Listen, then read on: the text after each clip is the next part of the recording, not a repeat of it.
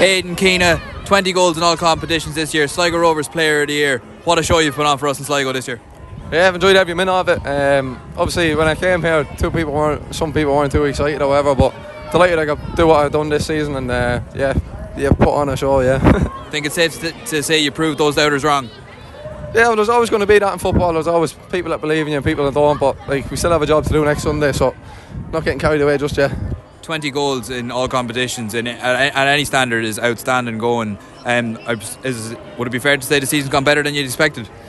Yeah, definitely. You always believe in yourself to do well on that, and you set yourself different goals, but delighted to be able to hit them this season and get to 20. Yeah. Is there a particular highlight for you?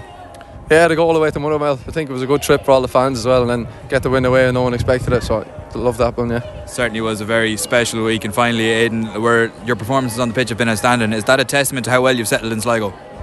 Yeah, I think so, and I think it's for the couple of gaffers that we've had over the season as well, how well they've set us up and played. Obviously Liam ended up losing his job halfway through the season, which was a pity, but John came in and we've been unreal under him ever since. Yeah. What's next for Aidan Keena? I'll see you in January. Yeah, we're grand. Thanks very much, Aidan. Congratulations.